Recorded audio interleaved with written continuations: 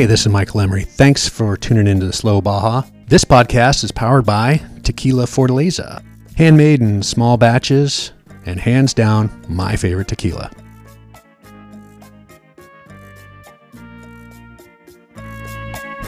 Hey, this podcast was recorded in Ensenada back in January pre-COVID-19 lockdown, and we wish our friends in Baja well. Hope they're getting through this lockdown.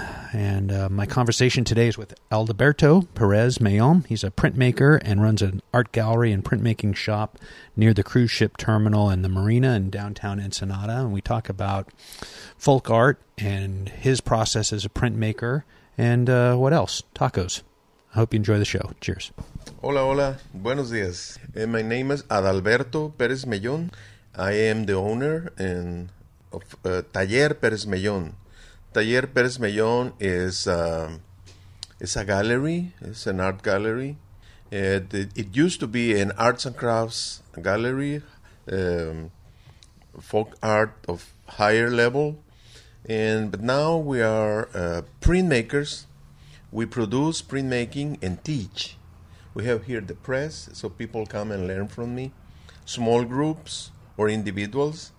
When I have larger groups, I use the printmaking shop and the art center here. Our shop, our Taller Pérez Meillón, is in Ensenada, Baja, California. Is by Costero Boulevard. Actually, the official name of the boulevard is Lázaro Cárdenas, former president of Mexico in the 1940s. We have been here for 31 years, and with the expectation of keep on going for more time. Well, we are here today because my friend and your friend, Ted Donovan, you two have known each other. He told me about a terrific trip where you were out on on burros and you went to see cave paintings. So tell me about art in Baja and your journey to be an artist and what people would see if they came to your shop. Taller Pérez Meillón, was the fourth Galería Pérez Meillón, started in 1988. In that time, Patricia, my sister, and I started the gallery. So in the beginning, we were selling the arts and crafts of the Pai Indians that make pottery and the baskets of the Kumeyaay. Kumeyaay Indians are in the mountains north of Ensenada, and Pai are in the southeast of the city in the way to San Felipe. So we also were selling very much the Mata Ortiz pottery. I used to be a school teacher in Chihuahua. And when I started my career as a school teacher there, it was the revival of the Mata Ortiz pottery, the ancient Casas Grandes, and Mata Ortiz, which is now the contemporary pottery. So when I quit teaching in '88, my sister and I opened the store. And little by little, artists were coming and offering their paintings and prints for sale, and very soon we started to have success, and also we're bringing the arts and crafts and the art across the border to sell in California. And where can people find this native art in California? I have seen the baskets and the pottery. A few galleries specialized, like the people that sell Southwest Indian art of the U.S. Most of them sell also the Kumeyaay and Pai. And you had said in the past that you had actually gone to their communities and bought the work there from the artists, and now you say that they mainly would be coming to you. Tell me a little bit about their lives and the villages and how they live. It must be very interesting for you to have friends who are creating that work and to know them and to know their hands and to know their work. See, in 1988, when we started to carry as a merchandise for our store the arts and crafts of the Indians, they were a little underdeveloped. only a couple would have a vehicle that would make it from the village to the city. So we had to go and buy the arts and crafts from them directly in their communities, and it was an adventure. There were dirt roads, very badly maintained, so it was an outdoor adventure. And you were going in a 4-wheel drive or just your car? Or we had a 4-wheel drive. In the beginning, we had a 2-wheel drive, and but with sometimes like during the rain or in the snow, we needed a 4-wheel drive vehicle. So we bought one, and for years we were coming and going. We made friends. We have kept friendship, a warm friendship with them for years. And but with the time they had developed, they have been educated not only by the governments but also by non-profit organizations that care for them, and they have established a very good relation. One of the agencies of the government that have done very much for them is FONART, Fomento Nacional de las Artesanías. They organize contests to promote they increase the quality and the authenticity and the beauty of their works, and the winners obtain good prizes, and it make them create beautiful things.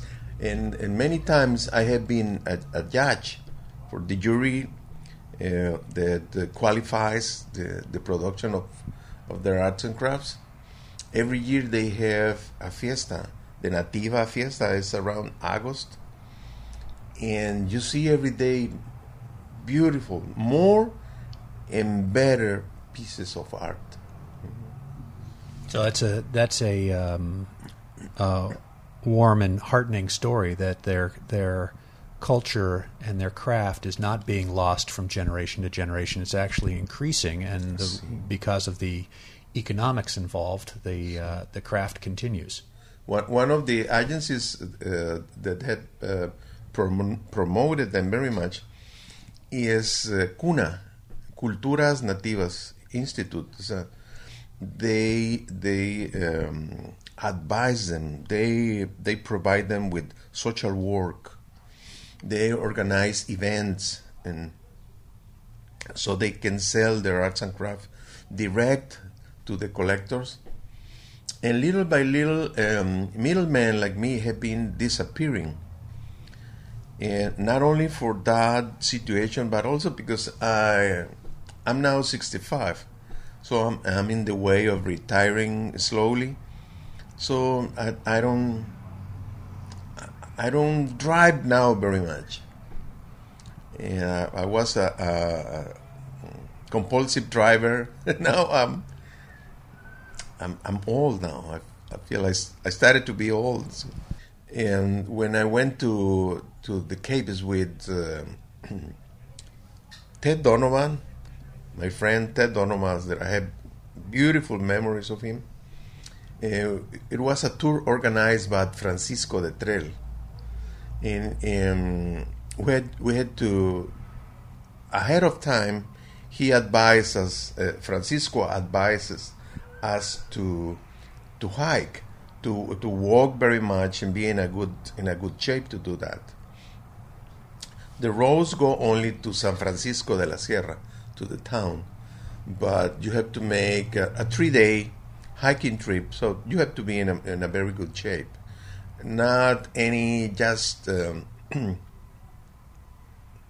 street tourists would make it. You have to have training. I'm looking forward to it. What time of year should I go? When we went, Ten and I went with Francisco de Trell, it was November.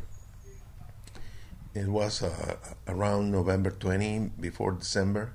It was a beautiful weather. Well, if you like traveling into Baja, you know that spring and summer is hot. So November was just very, very nice weather. Terrific. And tell me about your history with making art and creating art, and your education in art. I'm looking at a beautiful piece, woodcut of an abalone fisherman here that you said was done by your teacher. Sí. As a gallery owner, and artists started to come to the store, and I made friends with great artists like Jose Jule, like Alfredo Ruiz, also women artists like Elena Pomar, and many. So I have always liked art. As a school teacher, they train you. When I attended college here in normal school, they trained me in drawing and painting as basic tools for teaching in elementary. I have the title of elementary school teacher. So with those basic abilities, I started my career in 1994. I started to paint with good luck.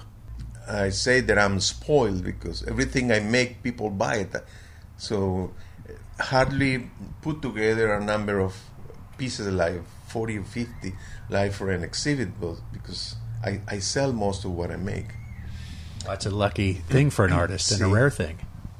And also changed very much my life was the opening of the State Center of the Arts, CEARTE, here, because they opened it when they opened it in, I think, 2008.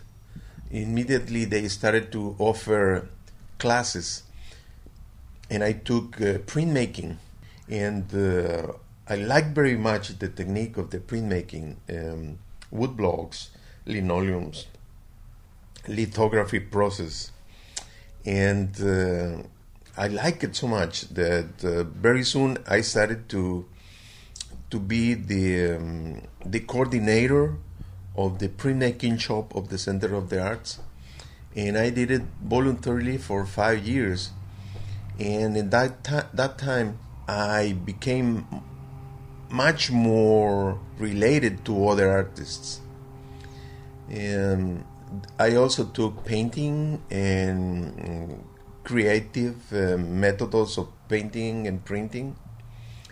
And the Center of the Arts gave me a scholarship, and I went to take advanced techniques of printmaking to the city of Zacatecas and the Manuel Fergueres Museum. And this is the way I became an artist. So with the time, we stopped caring as much as the arts and crafts before, and I quit coordinating the printmaking shop in the art center and made my own shop, my own little shop where we are now. And we changed the name of the store. It was Galería Pérez Meillón. It's now Taller Pérez Meillón. We're a printmaking shop. We show here the prints and the paintings we create, and also show the work of my students.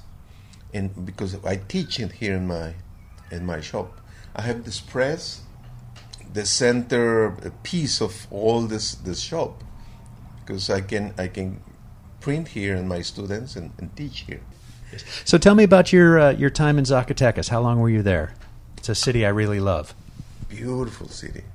Thanks the Center of the Arts for the scholarship. I was there for 2 months. They provided me with all the expenses and a place to stay. It was a beautiful apartment that used to be the apartment of Manuel Fergueres, the star artist, of Mexican artist.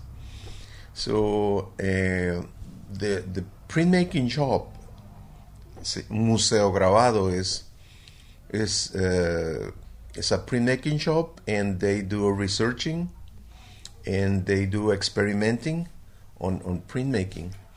So for 2 months, I was there as not as an artist, but as a technician that was learning the advanced methods for printing.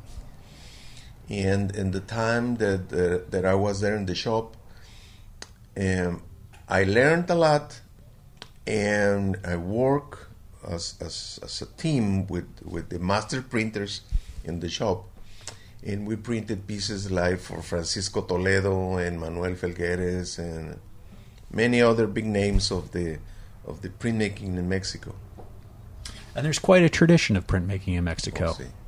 So who are some of your influences, if you don't mind me asking? Well, I can tell that there is a line of,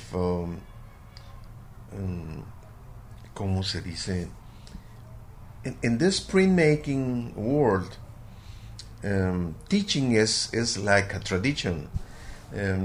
Not in other art forms. In other art forms, the artists are keeping very much of the knowledge, like musicians, like painters. But in printmaking, it is tradition that the artists are generous. Many learn from posadas in 1900, right? In the time before the revolution. And he was part of Taller de la Gráfica Popular. And many artists that form part of that group taught others. I'm sure one of my teachers, like Leonel Flores, in direct line, learned from others that were part of Taller de la Gráfica Popular. What's amazing to me is how iconic that art has become, that here we are 100 years later, more than 100 years later, and that is still on T-shirts, on stickers, on art. It's popular, it's commercial now, and it's work that was, Posada and his friends and his school, as you said, the time, and here it is, it still stands. See, you see that with the modern times of mechanical, electronic printmaking, artists still create things that are in black and white. Like we are seeing now the work of Marta Aragon, and her work that could be in many colors still is black and white. So we can see the influence of the old printmakers still 100 years before, 100 years after. I think black and white is still very, very powerful. So the work that you're doing with the printing, it's you're working with your hands first. Mm-hmm. You're working with your mind to see, and then through your mind, the hands are carving physically on a medium, on a piece of wood, on a piece of linoleum, on something. Mm-hmm. So how does that work, and typically where are you doing that carving, and when do you find the time in this era where everybody's looking at their phone instead of doing something else? We spend all day looking at our phones. When do you make the time to carve, and then after you have the carving, to do the next steps into the printing? I, especially in printmaking, I discovered that as soon as I go on designing, drawing, to creating sketches, to make them into printmaking, into prints and wood blocks or linoleums, I discovered that you come in a moment that your mind is in peace, that all the thoughts, the talking you have in your mind stops. All the feelings go away. You are not angry anymore. You are not afraid of anything. You're just enjoying a moment of peace. ¿Cómo se dice? Meditativo. Yeah, you're meditating. Yeah, you're concentrating, you're meditating, and I think we would call that in English across, whether it's sport or art or life, you're in the zone. You're in the zone. You're locked in. So I have asked other artists, and they think the same. They feel the same, that the art puts them in a state that it is just nice. That when you are distracted, when you are working in my discipline, the printmaking, and I get to that moment, and then there are distractions, and I have noticed that when I'm distracted, that I stop being in that nice moment, I make mistakes. I can drop the tools, or I can smudge the ink. So I search for those moments. I look for those moments of peace. I like that. It is my passion.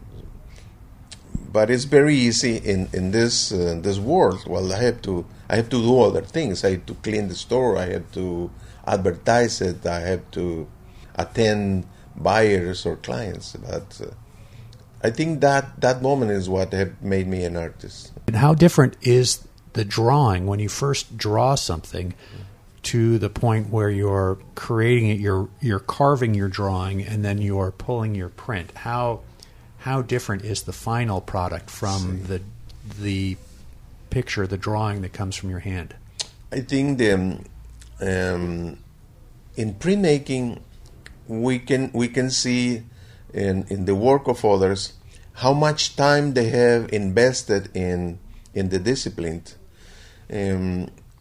Because you have to put your mind, modo cerebral, ¿cómo se dice? In a mode. Yeah, you're saying a cerebral mode. To see things reverse. Because when you draw with a pencil, like in a white sheet, you draw with a pencil, the sheet is white, and you draw the black. But in printmaking, it's the opposite. The sheet is black, and when you draw with a tool that makes things white. So it's the opposite. Also, when you print, what is in the left side of the plate ends up being the right side of the paper, of the print.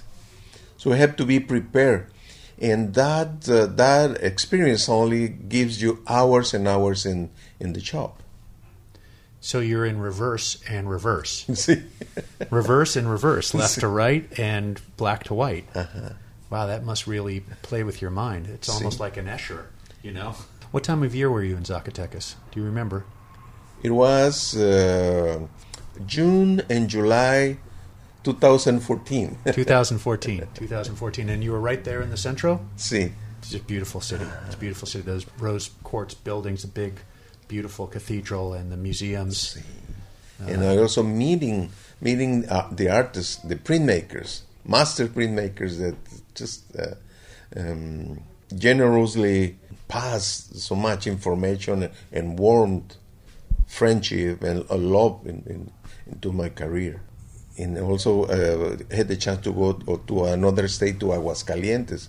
I was anxious to visit the museum of José Guadalupe Posada, and it was just an amazing encounter with his prints. And is that in Aguascalientes? Whoa, I wish I had known. I would have visited. I was in Zacatecas for 7 months, many years ago, but I didn't know about Posada so much then. It's a 2-hour bus trip to Aguascalientes Sure. from Zacatecas, and it worth the trip. Right. Tell me a little bit about your city. Well, I, as an artist and art dealer, because artists bring their work here for me to sell, I know the artists, and I visit them in their studios. Suggest people coming to Baja to visit the artists in their studios. It's amazing. Know the artists, not just their artwork, but the person that creates the art. And the same way you are interviewing me now, that we are talking here, you could go to and talk to other artists in the city. The art in the city of Ensenada has just exploded, not only with the Las Bellas Artes, the arts, but also the gastronomía. ¿Cómo se dice? Yeah, the food. I was going to say, not only has the art exploded, the food has exploded. The craft beer, the wine, it's all made here.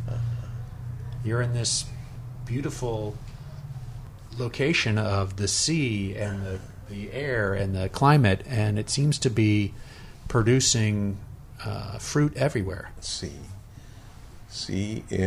I notice now that there are guides, people that have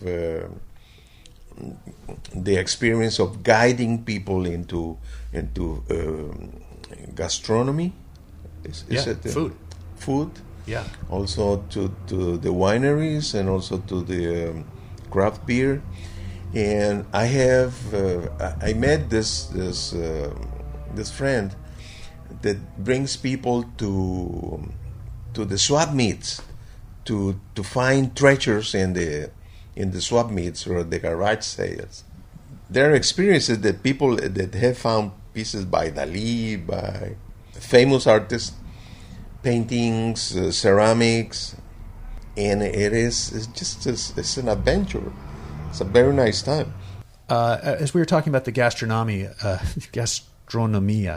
here now, that Ensenada is becoming a location, a center of chefs and food and craft beer and wine. What do you make of all that? Talking about the gastronomía, ¿cómo se dice en English? Well, the direct translation is gastronomy, but we don't use that. We don't use that phrase. We would say, let's say food. We would say food, or maybe use the French word haute cuisine or high cuisine, or we would just say food. We're going out to a nice meal. See, I think the presence of the restaurants of fine chefs, fine cooks, have expanded into tacos, have expanded into my favorite. Into the seafood that was very simple in the past. It is now enriched, I think, by the knowledge of the chefs and all that. Ensenada has one school of gastronomy in the university, and there are also private chefs that teach, and so it has made Ensenada very interesting into food. Fish tacos, how fish tacos started here. They say that fish taco is a Japanese recipe originally. Japanese people that used to live in El Sausal were making tempura. They were that makes a lot of sense. So it's the tempura, fish covered with egg and they fried them. So people saw that the Japanese were making the tempura and said, "Oh, we can make a taco of it." And then it's now an industry. The fish taco is an industry. As a matter of fact, my favorite is fish taco stand by Espinosa and Fifth. Not Phoenix, but across the street from Phoenix. I think the Phoenix taco stand is owned by the same family, but it's amazing that just across the street is less visited, so you eat more relaxed because there's so much people in the side, so you eat with more calm across the street. And that's an important question that I like to ask everybody in Baja is where is their favorite taco? So you've told me about your favorite fish taco now. Sí. On the corner of what and what? Espinosa and Fifth. And it's across from Phoenix. Uh-huh. Phoenix taco.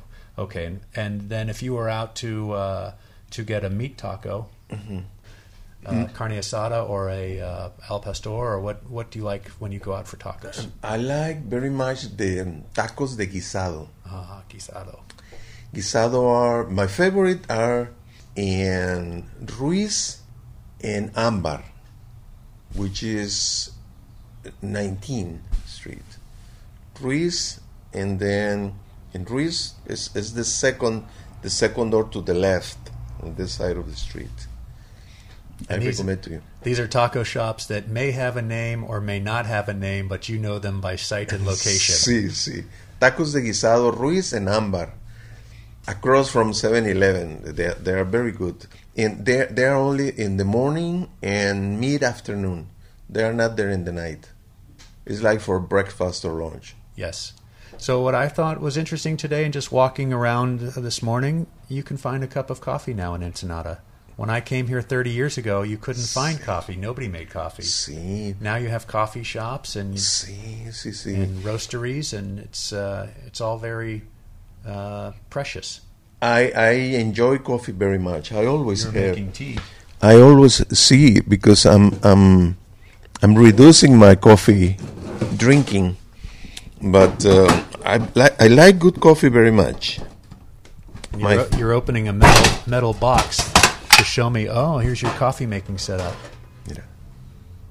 That smells like it's right from Chiapas. Sí. It's very strong. Smells very good. My father was from Oaxaca. He was raised in a coffee growing hacienda. So when we were little, my grandmother used to send us once in a while during the year a box with goods from Oaxaca here to Ensenada. And I remember that it was like opening a treasure chest, because she sent chunks of chocolate and coffee beans. So I remember opening the box and having the smell. And when we were little, my mother used to give us a box for lunch to school.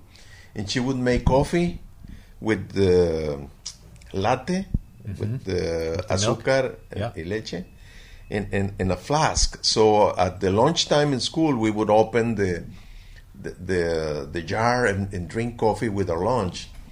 And I remember friends were making fun of us because they were having milk or soda or something else.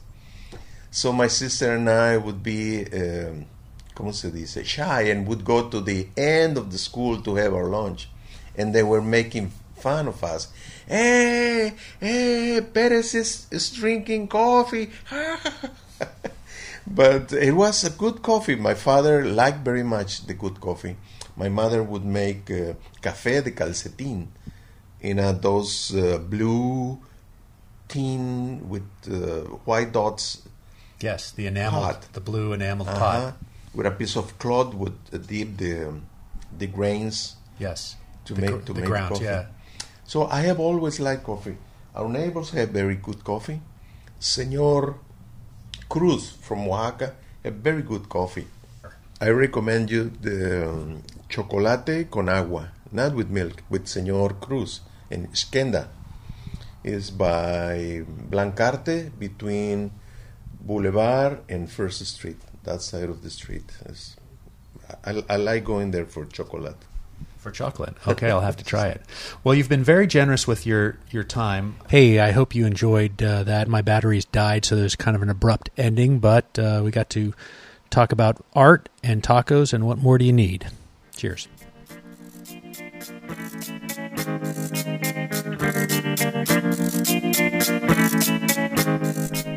Hey, you guys know what to do. Please help us by subscribing, sharing, rating, all that stuff. And if you missed anything, you can find the links in the show notes at slowbaja.com. I'll be back before you know it. And if you want to receive notices on new episodes, please follow Slow Baja on Instagram, Twitter, and Facebook for you old folks.